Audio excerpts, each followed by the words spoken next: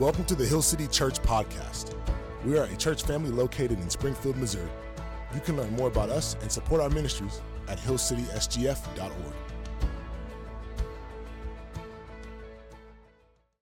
A reading from Mark 11, 12 through 25. On the following day, when they came from Bethany, he was hungry. And seeing in the distance a fig tree and leaf, he went to see if he could find anything on it. When he came to it, he found nothing but leaves, for it was not the season for figs. And he said to it, "May no one ever eat fruit from you again." And his disciples heard it. And they came to Jerusalem, and he entered the temple and began to drive out those who sold and those who bought in the temple. And he overturned the tables of the money changers and the seats of those who sold pigeons. And he would not allow anyone to carry anything through the temple. And he was teaching them and saying to them, "It is not written, 'My house shall be called a house of prayer for all of the nations.' But you have made it a den of robbers." And the chief priests and the scribes heard it and were seeking a way to destroy him, for they feared him, because all the crowd was astonished at his teaching. And when evening came, they went out of the city. As they passed by in the morning, they saw the fig tree withered away to its roots.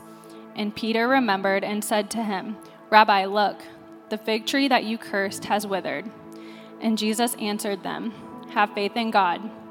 Truly I say to you, whoever says to this mountain, 'Be taken up and thrown into the sea,' and does not doubt in his heart, but believes that whatever he says will come to pass, it will be done for him.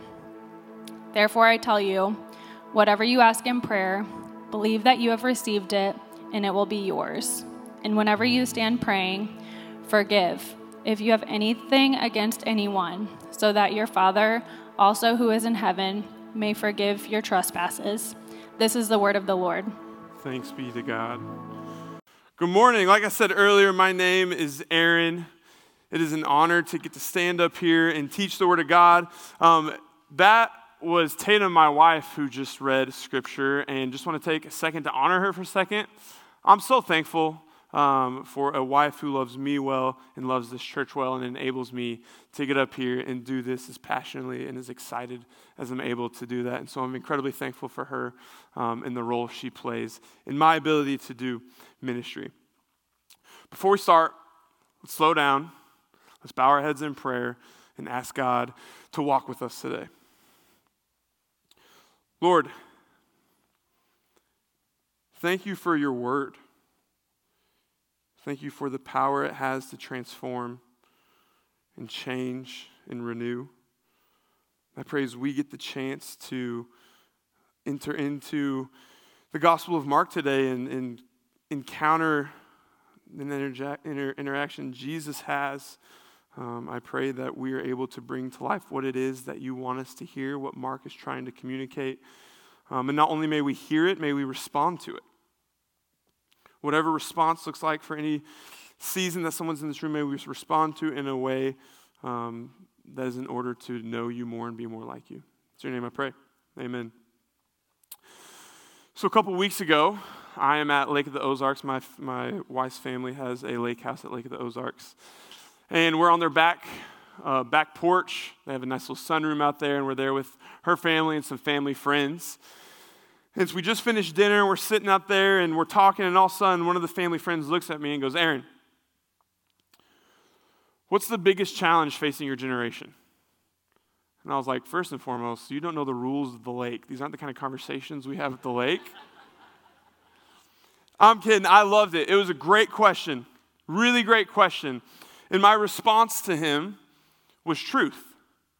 I think my generation struggles to understand and believe in truth. And so we get to talking about this, and we unpack it for a little while, and finally he asked me, like, where do you find truth? And I said, well, first and foremost, I have to start with the Bible. Like, that is the ultimate place I'm going to start looking for truth in as followers of Jesus. That's where we're called to get informed about truth when it comes to culture and about how we should follow Jesus. And so we talk about that, we unpack that a little bit. He asked me some more questions. And then someone else who was there asks him, do you believe in God? And he looks at me. He kind of has this I'm sorry smile on his face. He's like, no. I'm like, you don't have to apologize. He says no.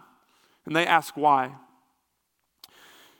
And he starts to explain some of the things he's dealt with at a church he was at, but here's a big reason, one of the big struggles he was facing as he was walking through his faith journey. He had recently went through a faith journey where he was actually trying to figure out what he thought about God. One of the things he ran into is he said he had a friend who he said did the whole church thing, was claimed following God. And in this moment, he tells me, he's like, I just always found it confusing because he's part of the whole church thing. He says he wants to follow God, but the way he lives his life doesn't make it seem like that's true. He's like, and I find that really confusing. He's like, I'm a pretty black and white person. And so when I understand something, I actually am like, I should do it that way. And he says, anytime I've looked at what this book says, the Bible says, God gives some really clear instructions on how to live life. And I feel like as I've watched some people I know live their life, it doesn't seem to add up with what this has to say. It doesn't reflect the way it seems God calls them to live. It was like a profound moment almost, where I hear him talking and I'm realizing he actually doesn't know how theologically rich of a statement he's making. Because what he's saying without knowing he's saying it is faith produces. Our faith produces something. And it's that same idea that we're going to talk about today as we look at Mark 11. And Hill City, hear me. I genuinely believe in our cultural moment that we're in. There's not a whole lot of things I believe are more urgent for us to understand than faith producing. Because listen, when we look at culture, when we look at everything, faith produces in all things. Faith isn't just a religious or spiritual thing. Faith produces in all things. We act out of faith constantly. When I say faith, I'm talking about confidence in something. Confidence in something, and usually it's confidence in something to fulfill something. Right, so let's talk about what some of these cultural things that culture puts their faith in. Culture puts their confidence in their political position to make them feel significant. Culture puts their confidence in their sexual identity to make them feel accepted. Culture puts their confidence in success to make them feel safe.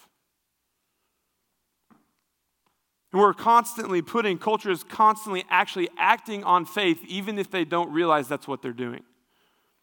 They're acting out in faith. And so from that standpoint, as a follower of Jesus, we're actually have some similarities with people who aren't following Jesus just in the fact that we put our faith in something. Now, we differ in what we put our faith in, but it's the same thing. We put our faith in something. And Hill City, hear me. We actually have to put more contemplation into the question of what's your faith in than maybe you think you do. Because I can stand up here and say, what's your faith in? You can go, Jesus. I know the answer to that one. It's Jesus. Right, but as we're going to see today, as we look through Mark 11, is there some things that are maybe a little more sneaky, a little more subtle, that maybe you don't even realize you're placing your faith in. Because that question of what's your faith in affects the question and the answer to what's your faith produce. They go hand in hand. And so Jesus today in Mark 11, as we see this interaction, he's going to pose the same thought-provoking scenario for the people he interacts with. So we're going to see Jesus today continuing on his path to his cross. But before we start in verse 12, we got to take a look at where Brad took us last week. It's important. Last week, Brad started our summer of Easter. We started walking through the final week of Jesus' life. And last week, what we saw is Jesus making his first public messianic act. He rides into Jerusalem on a donkey. People are waving palm branches and yelling, Hosanna, Hosanna. And it's this statement from him. It's this public statement of, I am the Messiah. I'm the Son of God. But we end in a really weird scene, if you remember. Verse 11. Jesus enters into the temple, stands there. He kind of does like the dad in a construction site looking around, observes what's going on, and then he just walks out. He leaves. And we're left with like, Jesus, what's next? What are you doing? You're intentional. What are we doing here? And that's what we're going to pick up in verse 12 today. So this is the very next day. This is the day after, the morning after he has went to the temple and observed what was happening. This is Jesus and the disciples, and they're walking back towards Jerusalem. They're on foot. It's about a 2-ish mile walk from where they were coming from. I love when the Gospels do this. It shows the humanity of Jesus. There comes this point where it's like, Jesus, he's got to eat. He's hungry. He's human. He's fully human. We see it come out here, but he gets hungry. So as he's walking on this journey back to Jerusalem, he sees a fig tree in the distance. He sees a fig tree with leaves on it, and he walks up to it, and he looks through it. And it says in verse 13 that he found nothing but leaves, for it was not the season for figs. And what's he do? He curses it. He says, may no one ever eat fruit from you again. It's a weird first scene. Another weird first scene we're getting here. Like I just imagine the disciples off to the side within earshot, and Jesus looks in this tree and he goes, may no one ever eat fruit from you again. They're like looking at each other like, what's this? What's he doing? Why is he talking to a tree? And he comes back and they just keep walking. And the scene ends.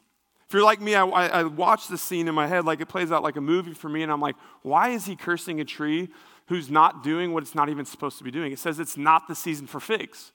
Why is he expected to have something on it? We're going to come back to that question. Hold on to it. We're not going to answer it yet, but here's what we know.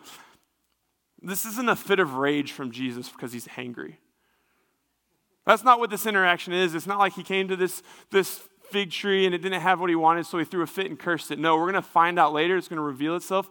This is a symbolic lesson that he sees an opportunity. I mean, my parents in the room, you've probably had some moments where you had just like the perfect opportunity to teach your kids something. That's like kind of one of these opportunities. Like Jesus sees the moment to cease a lesson, and that's what he's going to do. But we're not going to talk about the lesson yet. We're going to hold on to that. We're going to come back to that. Because what we need to do is we need to see what Mark's doing here. We find ourselves in what Brad talked about early on in Mark, in a Markan sandwich. Right? And if you remember, a Markan sandwich, Mark uses this literary tool to do this. It takes one story, and it puts another story in between it. And so we have our bread, our meat, and another piece of bread. And the meat informs the bread's meaning. And so to figure out what this fig tree interaction is, we actually have to keep working our way through this Markan sandwich. And so we move on. Jesus gets to Jerusalem. This is his second time there in 2 days. He was there less than 12 hours ago. But today, the scene we get with Jesus in the temple is a very different scene. He doesn't just walk in and observe what's happening. In verse 15, it says, and he entered the temple and began to drive out those who sold and those who bought in the temple. And he overturned the table of the money changers and the seats of those who sold pigeons. So Jesus walks in and he causes a scene. Jesus is on one today. Like he's not messing around. He's cursing trees. He's flipping tables. Like he is not messing around today. Like there's this moment, he's not even letting people carry merchandise through the temple courts. He's like knocking quarters out of people's hands. He's like, stop. Stop. Why? Why is Jesus worked up at what he's seeing? Remember, the night before he comes in, he observes, and he saw something he didn't like. He saw something he knew he was going to do something about. On the screen behind me, we're going to see a picture of the temple. Maybe some of you have been to where this was, but what we got is this massive temple in front of us. It would cover about 35 acres of land. Like this thing is massive. And you see these two massive courtyards on both sides. This is what was called the court of the Gentiles. And in this court of the Gentiles, this was the only place that a non-Jewish person could be in all of the temple, is in these two courtyard areas. And this court of the Gentiles was designed for the Gentiles, these non-Jewish people, to come and to contemplate and to reflect and to encounter the heart of God. But what's taking place instead is it's become a market. It's not a place of worship. It's not a place of reflection. It's a market. I don't know if anybody's ever been to the farmer's market at Farmer's Park on a Saturday. It's one of the most stressful places I've ever been in my life. It's horrible. Especially during the cold months, they have it like it's under this awning and they have it wrapped to keep it warm. And you walk in there, there's like hundreds of people trying to sell you honey or a donut. You got people trying to talk to you. You got animals running around you. You can't contemplate what you want to have for lunch in there. It's so busy. I think what we're experiencing here with Jesus as he's in the Gentile courts makes farmer market on a Saturday look like Brad's back porch from last week. Calm and serene. This place is busy. It is buzzing. It's known that about 255,000 lambs were bought, sold, and sacrificed during this time of year, plus other animals being sold. And that's just on one side of the temple. On the other side, there's people exchanging money, people coming in from out of town who need the right currency. This place is loud and it's busy. And so it's not even accomplishing its original intention of contemplation and prayer. So why does Jesus do this? Well, as one theologian says, the Jewish leaders had made the worship of God practically impossible by converting the only place Gentiles could pray in the temple into a market. It's become impossible. Its original intention is no longer getting accomplished because of all the religious activity happening around them. And so Jesus responds with these big actions and flipping tables, but he also responds with a very authoritative statement. And that statement we get in verse 17. Jesus saying this in front of these people, and the people he's stopping, is it not written, "My house shall be called a house of prayer for all nations. But you have made it a den of robbers." Jesus here is recalling two Old Testament scriptures he's pulling from. The first part of verse 17, where he talks about the house of prayer, he's pulling from Isaiah 56:7. And for these Jewish leaders who are listening to Jesus here talking in the temple, it would invoke this scripture because they knew their Bible. It would invoke Isaiah 56:7 for them. And what happens in Isaiah 56 is Isaiah is communicating God's heart for the foreigner, God's heart for the Gentile, God's heart for the non-Jewish person. That there's a place for the foreigner in his house that he is accepting, and there's a place for them to be in relationship with God. And so Jesus here in this statement in the temple, Jesus is helping everybody know here's God's original intention. But then this den of robbers statement he makes is from Jeremiah 7. In Jeremiah 7, when we look at what's going on here, is an indictment on the nation of Israel. It's actually an indictment on their empty religious activity. It talks about how the people of Israel would come and they would steal, they would commit murder, they would commit adultery, they would even worship other gods, but when it was time for temple, they'd show up and be like, "I'm here. I'm doing what I'm supposed to be doing." If they would think that would accomplish everything they needed to accomplish, but throughout their week, they weren't living for what that stood for. So Jesus is taking these two Old Testament scriptures and he's showing God's original intention and what the Jewish leaders have turned it into. Which they've turned a place of worship into a place of empty religious practice. But here's the thing. You wouldn't have guessed it. If you showed up to this temple, you went to this court of Gentiles, it looked like it was buzzing. It looked really holy. People buying animals to fulfill the Jewish law. But Jesus here sees beneath the surface. He sees what's actually going on here. He identifies the issue. Here's the issue that Jesus is identifying here, is people mistaking the act of something for a heart of worship. People were mistaking the act of something for a heart of worship. And listen, let's step into this room today. We know that that is not just an old practice. We live in that same tension. At least I do. I give my 10%. I tithe. I do it. I do my diligence as a fellow member of this church. Don't mistake the act of tithing for a heart of generosity. Those are different. Here's another one. Aaron, I'm here. I show up on a Sunday. I'm listening to the sermon. Don't mistake the act of attendance for the heart of a follower. They're different. Aaron, 6 a.m., I wake up, I pop open my Bible, I turn to Proverbs and read the proverb that coincides with the day of the month it is. Right? I read through it, I journal, I pray at the end, I close it up, I finish drinking my coffee. Listen, don't mistake the act of reading your Bible for a transformed heart. Listen, all of these things are good. I want to encourage everybody. You should be tithing. We should be tithing. We should be reading our Bible. We should be a part of a body of Christ. But listen, if we're not careful, if we're not considering and reflecting on our own heart, it can become just as much of an empty religious practice as what we see happening in the Jewish temple right here. Just as quickly and just as subtly. It's all of our jobs in our own situations to have the integrity to ask questions like, where am I mistaking an act for God as a heart of worship? We have to have the integrity to ask questions like that.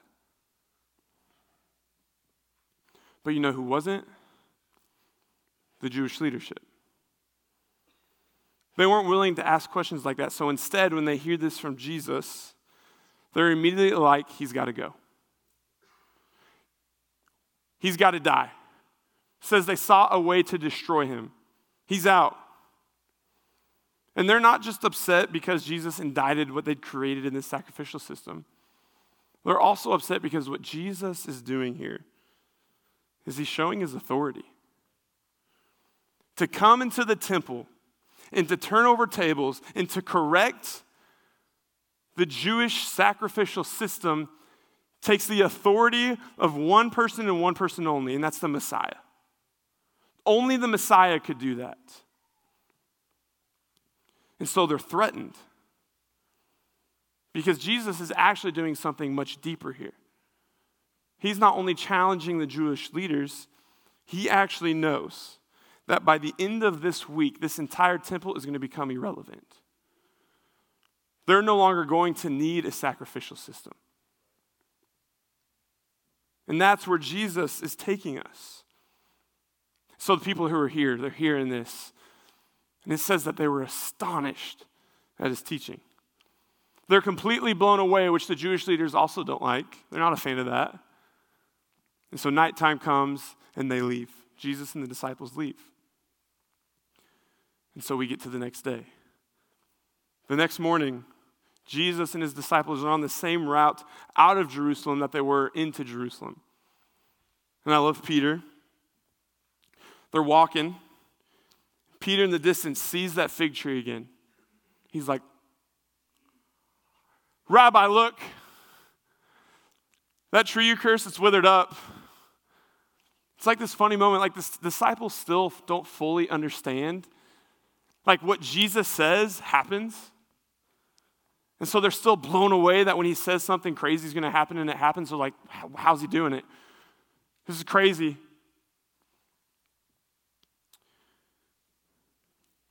And these next 4 words that Jesus says is the summary of everything we've seen so far from this text in Mark. Have faith in God. Have faith in God. I'm going to kind of step away from this story, but kind of not. If you're here this morning and you're not in a place where you're following Jesus yet, first of all, I appreciate your bravery to be somewhere like here. I'm really glad you're here. It takes a lot of courage to show up at a place like this if you're not in the same place as you believe the people in the road next to you are. It takes a lot of bravery. But also, there's nothing more important you're going to hear today than those 4 words. Have faith in God. It's the only thing that can ever change anything, that will ever radically transform your life. But why does Jesus start here? I believe it's because it's where we also need to start. Whether you're not following Jesus yet or you've been following Jesus for 50 years, we always have to start with what's our faith in. That's the gospel-centered life. What's our faith in? And this is what this whole story has been building up to. Because what you put your faith in determines what your faith produces. What you put your faith in determines what your faith produces. Yesterday, Jesus and the disciples were in this temple where they had put their faith in religious activity. And so what did it produce? Busyness. It didn't produce a contemplative, slow, prayerful, God-fearing life. It produced religious busyness. And so what happens when Jesus challenges the thing that these Jewish leaders are putting their faith in? They get insecure. All of a sudden, they're fearful. All of a sudden, the foundation of their faith is being rocked. And that's where we have to go today. We have to put our faith in God, because faith in God, that faith produces security. Faith in God produces security. Because listen, we can very easily do the same thing as the Jewish leaders if we're not careful. Putting our faith in things that don't make sense. Danny Mack said it to me this way: we create functional saviors. We put things in place that the only thing that belongs in there is God. But we ourselves find functional saviors. But here's the deal: when our faith is in these functional saviors, it's really easy for evil to challenge our faith. Why? Because none of those things that we put our faith in can withstand doubt. They can't withstand pushback. They can't withstand something testing them. But you know what can? God. So let's see the deeper thing happening here. And it's theologically rich. Jesus, in this story, as he's challenging the Jewish sacrificial system, he's actually helping us know, because we know this. The Jewish leaders didn't know this yet. The disciples didn't even fully understand this yet. But Jesus is changing the focus. He's shifting the focus from the Jewish sacrificial system. And he's shifting it, as we'll see in less than a week, to his death and resurrection. He's saying, don't put your faith in the sacrifice of animals. Put your faith in my life, death, and resurrection. Don't put your faith in keeping the Sabbath. Put your faith in my life, death, and resurrection. So to us, he's saying, don't put your faith in your religious efforts. Put it in my life, death, and resurrection. Don't put your faith in your ability to disciple, your ability to parent, your ability to serve, your ability to tithe, read your Bible, whatever it is. Don't put your faith in your religious efforts.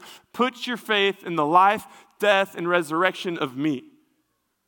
That's the only thing that can create secure faith, is him.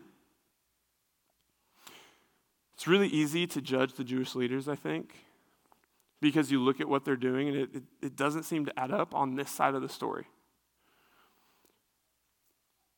But their insecurity makes a ton of sense to me. Because they're trusting in things that are going to fall apart. But Jesus doesn't. So faith in God, that faith produces security. But that faith also produces fruit. Faith in God produces fruit. Let's come back to the fig tree. In the very beginning, Jesus comes to this fig tree. It says it has leaves on it. And he doesn't find anything in the leaves. And you're like, Aaron, it wasn't even the season for figs. I'm not a fig tree farmer either, so I don't know a whole lot about how fig trees function. I had to find this out as well. When a tree had leaves, when a fig tree had leaves, it would communicate there's something edible on this tree. That's what it would signify. And so when Jesus comes across this fig tree and he sees the leaves, what's his first thought? There's something to eat. It has fruit. And it's the same as we look at these Jewish leaders. It's an empty show. It looks great. It looks nice. It's maybe even wrapped in something really pretty. But when you look into the depths of it, what's it really have? Nothing. They have lives full of religious activity, but hearts empty from worship.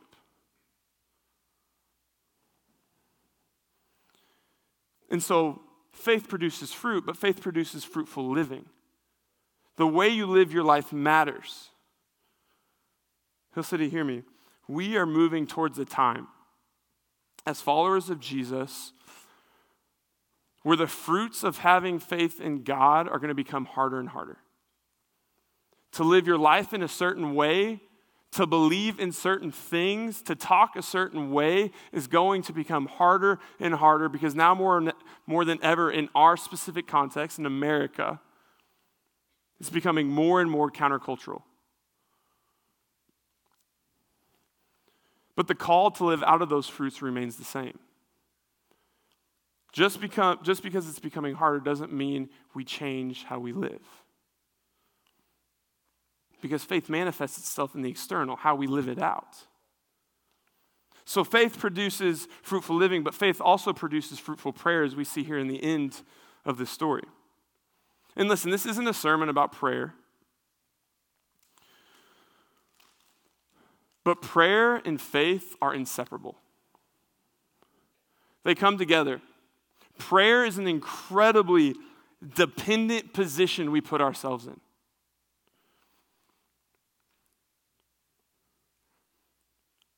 Theologian Edwards says it this way: faith believes enough to ask. Listen, this isn't a call to more faith so you get what you want. It's not a call to shame those who are praying for something and aren't receiving it because they don't have enough faith. No, it's a call to trusting in God so much, to have so much faith in God that you can ask for something as if it's already happened. That's a special type of faith. Why? That type of faith is vulnerable. Leaves us in a position to be disappointed. And it also puts us in a position of hope. I don't know if you're anything like me, hope can really suck. Hope can be really hard. I don't love to hope. I actually like to kill hope a lot. Because if I don't hope for it, well, then if it doesn't happen, then at least I'm not that upset because I never really thought it would. It's called a faith. Deep faith. That's what we're seeing communicated throughout the entirety of this story. Fruitful prayer isn't getting what you asked for. Fruitful prayer is dependence on God.